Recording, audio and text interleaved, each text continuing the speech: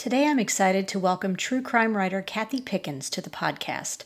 Among other things, she's well versed in the area of missing people in the Carolinas, so I felt like she'd be a natural fit for the podcast. Before we get started, a word about our sponsor. Today's episode is brought to you by WOW Women on Writing. By day, I work as a journalist and magazine editor, but I also enjoy creative writing and entering writing contests. If you like writing creative nonfiction, you should check out the contests over at WOW Women on Writing. The deadline for the latest contest is October 31st, so you have plenty of time to work on your entry. This specific contest will have 20 winners and more than $1,350 in cash prizes. First place wins $500. You can also purchase a critique to get more feedback on your writing. Learn more at wow-womenonwriting.com and click on the contest tab. True crime writer Kathy Pickens started her writing life as a mystery novelist. The first of 5 mysteries in the Southern Fried series won St. Martin's Award for Best New Traditional Mystery. She's always loved research into the legal and forensics details for her novels and has recently turned her passion for real crime stories into a series for History Press, starting with Charlotte True Crime Stories. On September 28th, True Crime Stories of Eastern North Carolina will be released. She is a frequent mystery convention panelist, speaking on topics ranging from Southern mysteries to classic true crime stories to the use of poisons. At various times and under various aliases, she's been a trial attorney specializing in complex civil litigation, a university provost, a business school professor at Queen's University of Charlotte, a church organist and choir director, and a ballroom and clog dance coach. She has served as national president of Sisters in Crime and on the National Board of Mystery Writers of America. Currently, Kathy offers workshops on developing the creative process, coaches and teaches new writers through Charlotte Lit, and works with former inmates on starting their own businesses and writing their own stories. Please join me in welcoming Kathy Pickens to the podcast. There are a number of missing persons cases right here in the Carolinas, and some have received more media attention than others. These are the stories that tug at our heartstrings, make us pray it never happens to anyone in our families, and wonder if there is still any way to find closure for these missing persons and their loved ones. I'm Renee Robertson. Please join me for Missing in the Carolinas.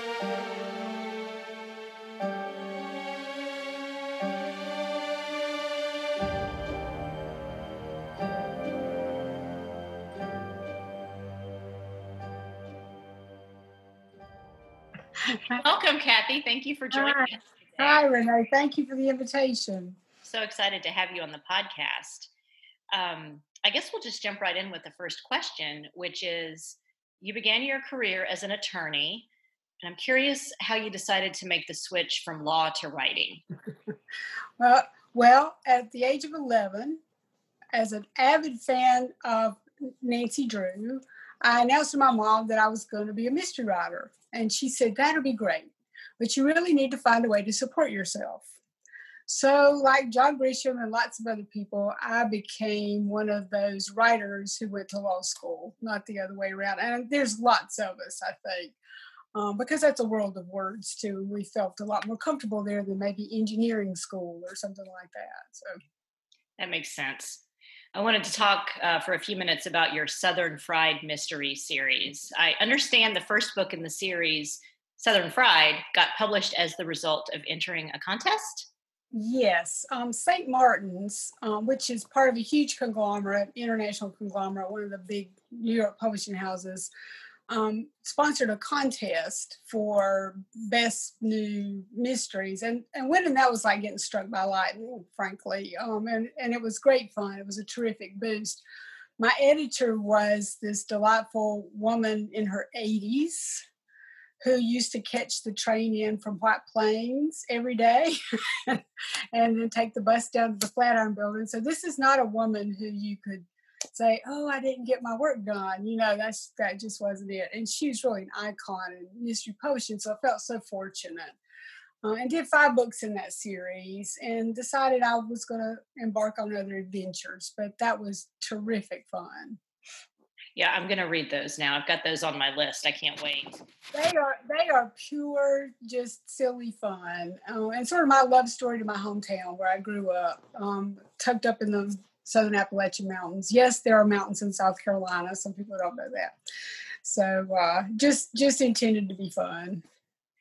Well, I'm going to have to ask. I know they're fiction books, but were any parts of them inspired by real life occurrences? Yes, every book has the kernel of either a case or a situation that sparked me. For instance, the first book has a car submerged in the water over a long period of time. And without going into a whole lot of storytelling there were several cases like that where somebody just disappeared and nobody knew where they were for 20 years or more. And then they're found in this body of water. So that just always intrigued me. But then I had people ask me, well, do you kill off people that you don't like? And you certainly don't want to claim that you actually did damage to a real person. But I didn't kill off anybody I didn't like. Instead, I made them the murderers. That just seemed more fitting to me. So yeah. There's always a scene of truth. Yeah, always something true in there. So, how did you segue from the fiction writing to writing true crime? Yeah, that was an interesting twist. I was teaching in the McCall School of Business, and I taught law and ethics, and then started teaching a creativity class, how to develop your creative process, which was this happy collision of both sides of my life, with a very sort of left brain law business background, and then this creative side. So it was terrific. So I started working on that book, which is really why I walked away from any more books at St. Martin's. They were willing, but it was just probably, people told me I was stupid, but it was time for me to do something new. But as I left Queens a few years later, I began teaching entrepreneurship and then later creative writing to the guys in the Mecklenburg County Jail and some women. We worked with some women too. And I was struck all of a sudden with the reality that I had seen mysteries as puzzles. Agatha Christie and Nancy Drew, and there were these interesting intellectual puzzles that you solved. And all of a sudden, I came face to face with the fact that crime has other dimensions. It's not all puzzle solving. And I always tell the story of a young man who's become a friend of mine now. We correspond. He's in jail, but he says, well, what do you write? Why don't you send me something that one of your books? And I said, well, I don't think you'll like it. They're like Agatha Christie. And he goes, who's Agatha Christie? I'm like, sword to my heart. But then I realized it's just a different, sort of background and different sort of upbringing and different age. I mean, he's in his 20s. And then I started hearing these stories, and they're multi-sided. His victim's family is heartbroken. His family's heartbroken. His children are heartbroken. He's heartbroken. And there's a reality and a humanity there that just intrigued me as a storyteller. But I had always read true crime. From the first time I started writing fiction, I began reading true crime because I wanted to get the details right. I'm just rabid about that. So technical forensics books, chemistry books, anthropology books, criminal procedure books, read all that. So in the same way, I began to explore these stories in more detail, these real stories in more detail. And to me, it's just fascinating. Oh, I completely understand. You don't have to explain it to me. No proselytizing necessary here, huh? So how did you go about doing the research for Charlotte True Crime Stories and True Crime Stories of Eastern North Carolina? Curious about your I can only confess this to the closest of my friends, but I just walked into my study and opened the drawer of my filing cabinet because I've been one of those, newspaper clippers. My husband's a newspaper addict, so even today we still subscribe to newspapers. And I would clip things would speak to me, and I would throw them in there. And initially they were for writing fiction, but then I started to realize, well, wait a minute, there's the one image that comes to mind is Midge Benfield was a young woman. She was a teenager, and she was killed at the outlaw motorcycle gang headquarters here in Charlotte. And I had not moved to Charlotte when that happened, but I was here for the anniversary articles that appeared on the front page. And here's her smiling school picture in the Charlotte Observer, usually on the front page in the early years, because the murders were unsolved at the time. And that was in there. That was in this bunch of newspaper clippings. And as I was going through, I said, I've got stuff here. So I queried History Press. I had written a book for them back in, I think, 2009 on Charleston. It was funny. It was related to one of my mysteries, which was set in Charleston. And it was a walking tour, more ghosty stuff and quirky history, but also, I can't help it, some crime stories. And so I approached them, and they were all for it. So we were off and running. But most of the research was there, on my bookshelves and in my filing cabinets. And then the wonderful Spangler Room at the Mecklenburg County Library, where they have clipping files. They call them vertical files, but oh my goodness, somebody has carefully clipped all these crime stories and written the date and the page number on the margin in very precise handwriting. And I was just in hog heaven. Wow, that's amazing that somebody has. And that they haven't. Yeah, because as you and I've talked, the microfilm thing and the needing Dramamine and the trash can nearby, it's just not my thing. So I was very, very grateful for actual paper. Yeah, I've tried to explain to my kids about those machines, and they just stare at me like I have a third head. They're not sure what that's about.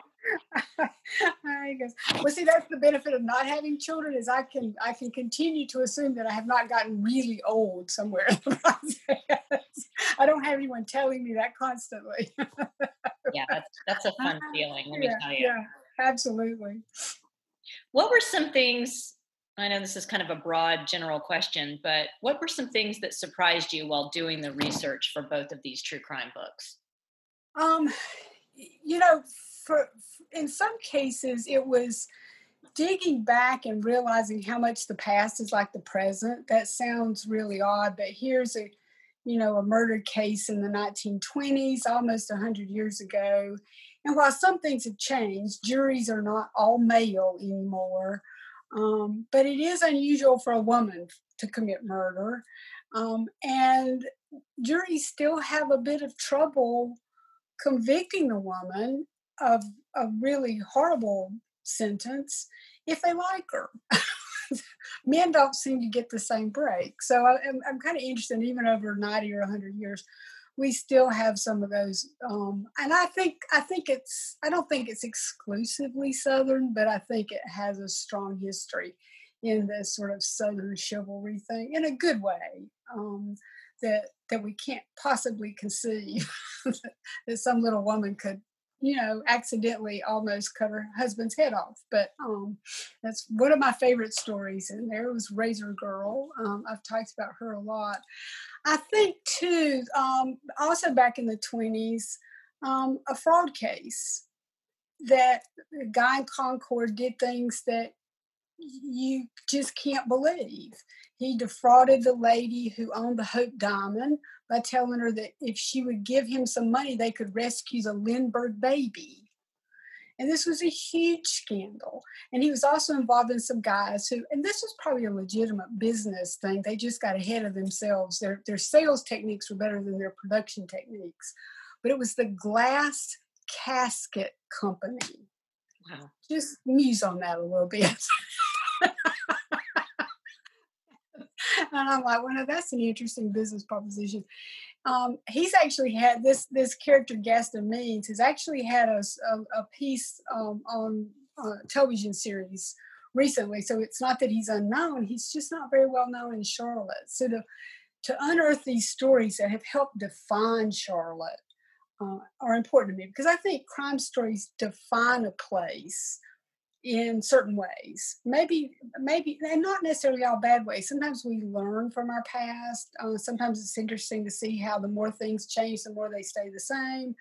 And sometimes we find ourselves growing and improving and learning things about each other that I think are helpful. But all of these are stories about real people and real lives. And to me, that's been both not so much a surprise, but nice to see in its realization, to see it come together.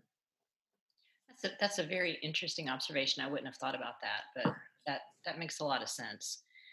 What can readers expect from the latest book, True Crime Stories of Eastern North Carolina?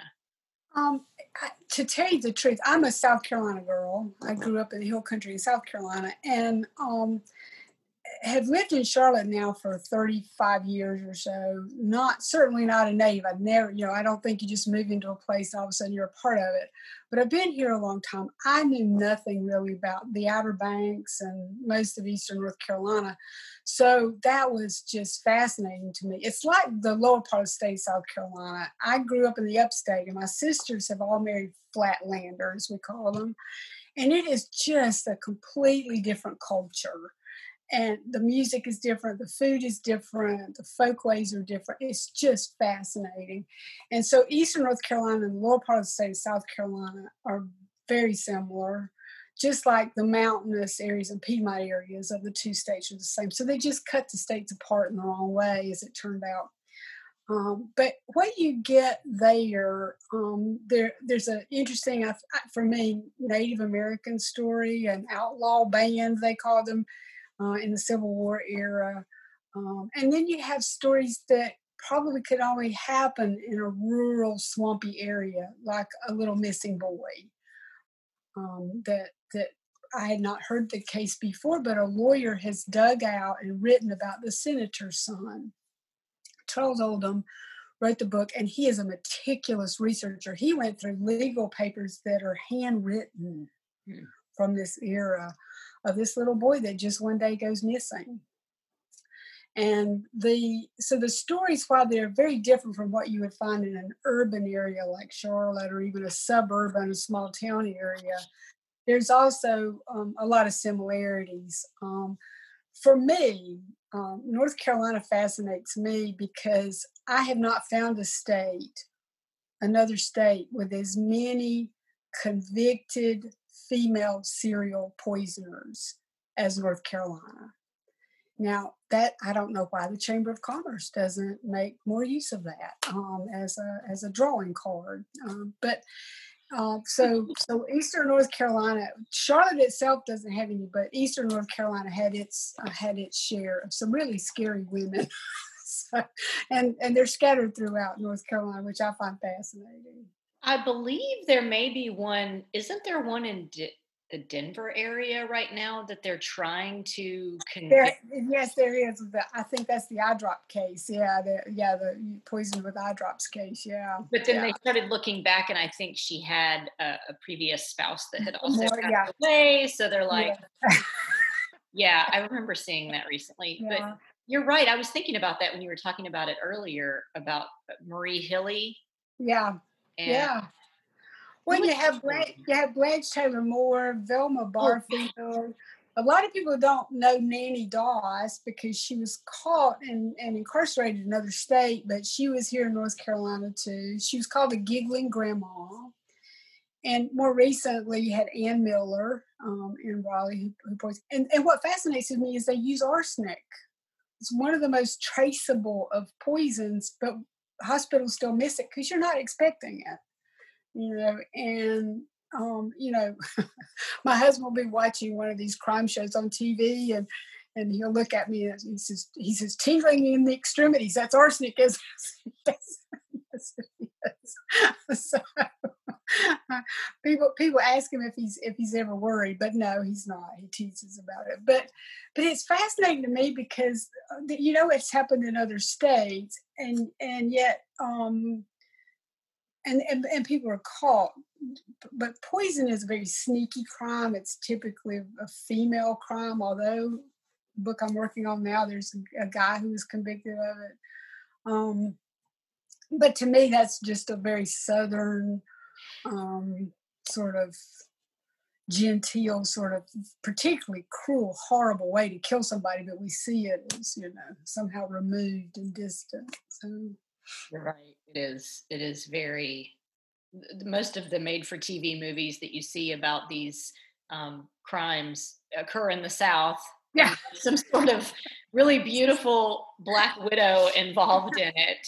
And it's all based on real cases. That's the absolutely. Well, one in Eastern North Carolina, the woman actually came from Dallas. And I was fascinated by the crime because my husband's from Oklahoma. And she killed one of the kids in his hometown and has, not been tried for that, but has been suspected of that. So I shouldn't say she killed him, but it's interesting. Not only do we have our homegrown ones, we have some that come in from other places to visit here. So it's intriguing. Yeah. Okay, so because this podcast is called Missing in the Carolinas, I have to ask, what do you think are some of the most interesting missing persons cases in North and South Carolina? That list is long. We had talked about that. And in Charlotte, I think for me, it's the Aisha Degree case. You watch her age progress, photos come out in the news. She's the little girl who just disappeared in the night. She was seen walking down the road in a rural area and just gone. They found her book bag later and everything. Her parents have, and of course the police checked them out one side and down the other. This case has really been worked hard for a long period of time. The family has stayed so involved in making sure the case stays in front of people. And of course, people have been found, sometimes years later, but there wasn't the sort of family strife or anything that anybody knew about there. And why would she just walk out of her house in the middle of the night and disappear? Also, didn't she disappear like when it was storming really badly or something? It was not good weather. Yeah, it was not good weather. And she wasn't, and had her backpack and school pencils and, it just, such a lovely little girl. So it sort of always, felt like she was one of those little girls that belonged to all of us and we wished we could find her. But of course, she's certainly not the only one. I was in Columbia in school when a young woman named Dale Dinwiddie disappeared, a college student. Again, the posters all over town and people wondering what had happened. I've become fascinated with this. There was a book that came out for those of your listeners who are interested in this, The Skeleton Crew by Deborah Halber, Halber, talks about a fellow named Tom, who's just a regular kind of guy, in an interesting way, got involved in trying to identify a body found beside the road. And that became a whole career for him. He worked with a lot of people. One is Dr. Emily Craig, who was Kentucky's state or Commonwealth forensic anthropologist for a number of years. I've met her and I've met Todd. They're fascinating people, and they've really pulled together a network called NAMUS, Namus, NAMUS. And so when we talk about missing people, the corollary is unidentified bodies. And how do you put some closure, give some closure to families by bringing those together? And one of the cases that I knew about in South Carolina that they have on their site are two young people, male and female, found at the side of an interstate in South Carolina, and no idea who they are, and or where they came from, how they ended up there. They look, pretty well cared for. You kind of look to see if somebody's in good health or not. And so you think of the questions of those cases. And again, like I mentioned, the senator's son, anytime a little kid is missing, then and the family doesn't know, sometimes forever, they don't know. Those are really hard cases. The corollary, again, is those people that we can't find their names and put them together. Yeah, I've always been impressed by the work of the Doe Network too. And that was kind of fed, I think they worked together. Because those were grassroots organizations starting out, They've had kind of a mixed past, but the Doe Network is part of what they discuss in the Skeleton Crew and kind of how they fit together. And NamUs has some now federal sort of, I don't know if it's funding or what, and is housed, interestingly, at North Texas University, I think, although they're scattered all over the place. But if you're, for the folks interested in missing persons, that book is a good introduction. It's been out for a little while now, but a good introduction if they don't already know some of the resources and some of the people working on these things. Oh, that's interesting. I'll have to check that one out. When you were talking earlier about the newspaper clippings, I still somewhere in my files have the first clipping where I learned about the Doe Network. Yeah. The Tent Girl story. They were talking about how they had identified her Well, that was Todd Matthews. That's the guy who wrote the skeleton. Yeah. So it's like this whole sort of weird interconnected network family, that does this. So yeah, the Tent Girl, his father had found the body, and he said about, identified her. So yeah, it's an incredible case. It really is very interesting. What do you think the most difficult part of writing true crime is? I am very aware of the fact that everything I write about involves somebody's pain. And I try to be respectful of that. And people say, well, why would you do that? And I think these stories are important. These were people's lives. And both the killer and the victim and the investigators and their family and the community were all involved in that story. And I don't know that it's necessarily helpful to brush those kinds of things under the rug and pretend they didn't happen, but I do want to treat them respectfully and understand as best I can the multiple points of view. And people say, well, why are people interested in true crime? And I think there's a lot of reasons. One is that puzzle solving thing that attracts people to fictional mystery stories. There's part of that. But the demographic for these sorts of stories is largely female. And I have a friend who he calls it gore porn. I said, well, thank you. I love you, but no, thank you. but it's more than that. It's not just this sort of voyeuristic thing. I don't think that draws most of us to it. It's a sense of, can I help solve this? Can I be the detective? Can I put these pieces together? That's part of it. I think another part of it is, can I protect myself and people I love from something happening?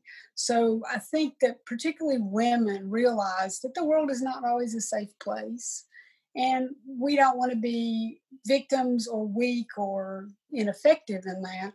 We want to be Wonder Woman, okay? And we want to, be able to understand what's going on, be able to, do that. But I also think that we are keepers of stories, and we realize that if we don't preserve them, we've lost something. It was interesting though, as I began writing this, I began working with guys who were in jail and in prison. I was talking about my young friend in prison and a letter or something. And this woman who's I adore her. She's a writer. She's a good friend of mine now. But she leaned over to me and she put her hand on mine and she said, my grandson is in prison. And I've never really been able to tell anyone about that. And that was just such a thunderbolt for me. Because whether you're the victim or you're the family of the perpetrator, those were loved ones and you care about them. And so for me, I want to always remember the multiplicity of people who are gathered around this story. But also to let people know, if you move to Charlotte, for instance, or you vacation in the Outer Banks or Eastern North Carolina, know something about the place, know something about its history besides just when the wars were and, when somebody built a building. Okay. There's more to it than that. Well, there's a lot more to it. I actually learned a few things when I was reading True Crime Stories of Charlotte that I had not. Oh, okay. I love to hear that. So I was like, wow. Oh, I love to hear that. Well, and even if you grew up here, you may have heard about a story, but I hope there's some details in there that And for me, the fascinating thing to find too is it's like crocheting. You grab the thread and pull it through the loop. That we've learned some things about forensics as we've gone along, for instance, or our society and the idea of social justice has changed over time, or our techniques of investigation have changed. So we've built in safeguards, or we've commemorated something. People drive by somewhere and don't know why it has that name, and that story is important. So I love it when somebody says, "Oh, I've lived here all my life." The other thing is somebody say, "Oh, my sister lived right down the street from the Outlaws Motorcycle Gang Clubhouse." I love that. You're mentioning that case? Wasn't that one that was solved recently? It was, and and I write about in the book. The fascinating thing to me is in my files was a tiny little article, maybe a column inch big, where they mentioned that the Charlotte police had gone and extradited somebody, I believe it was from California, back here on a suspected motorcycle theft charge. They knew back then who did it. But it was decades later. Both the guys who were involved were dead by that time. But they did finally identify for sure who had done it. And it wasn't a rival gang. These were just kind of wannabes and, kind of knew the clubhouse well enough to get inside and when to get there and wreak some havoc. And most people probably wouldn't have noticed except for that little school picture of Midget Benfield in the anniversary articles, and this young girl whose mama wanted her to come home, and she got mixed up in this life. So yeah, but that was one that was solved, and those are always much more satisfying for those of us who like to bring it full circle. Yeah, I think also, and this may not be the right case, but I used to be a huge fan of that TV show Cold Case, the fictionalized one. Yeah, on CBS for a long time, and now that I have studied more true crime, I remember certain episodes that must have been inspired by real cases. And there was one about a motorcycle gang, and a young teenage girl went missing after she was dating one of the members. Yeah. I wonder if they had. Because there was another one in Florida, because I knew the guy who was later convicted of that. It's a horrible, hideous thing. But yeah, those TV shows, a lot of them did borrow, from Law and Order, did a lot of real cases as the basis for their fiction. So yeah. But North Carolina, Charlotte was a huge motorcycle gang headquarters back in the 70s, and then I'm finding out that it was Raleigh, Durham, and on into the mountains. This was just a great place for some really bad guys to show up. Yeah, it's interesting. It's interesting. All right, Kathy, I have one final question to ask you. What are you currently working on?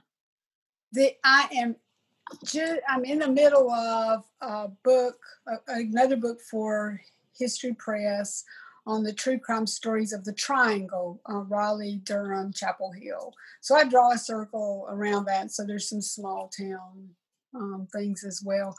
One thing I didn't know about that area is, and I had to look to make sure, it's the nation's largest prison break.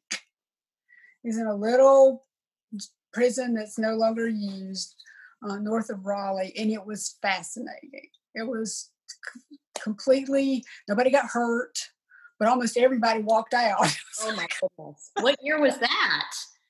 Oh my gosh, now you asked me that. And the date's not gonna come to my head. But it was just fascinating. The jail, the last time I checked, is for sale. So it's apparently full of asbestos though, so that could be a problem. I would not have known about that.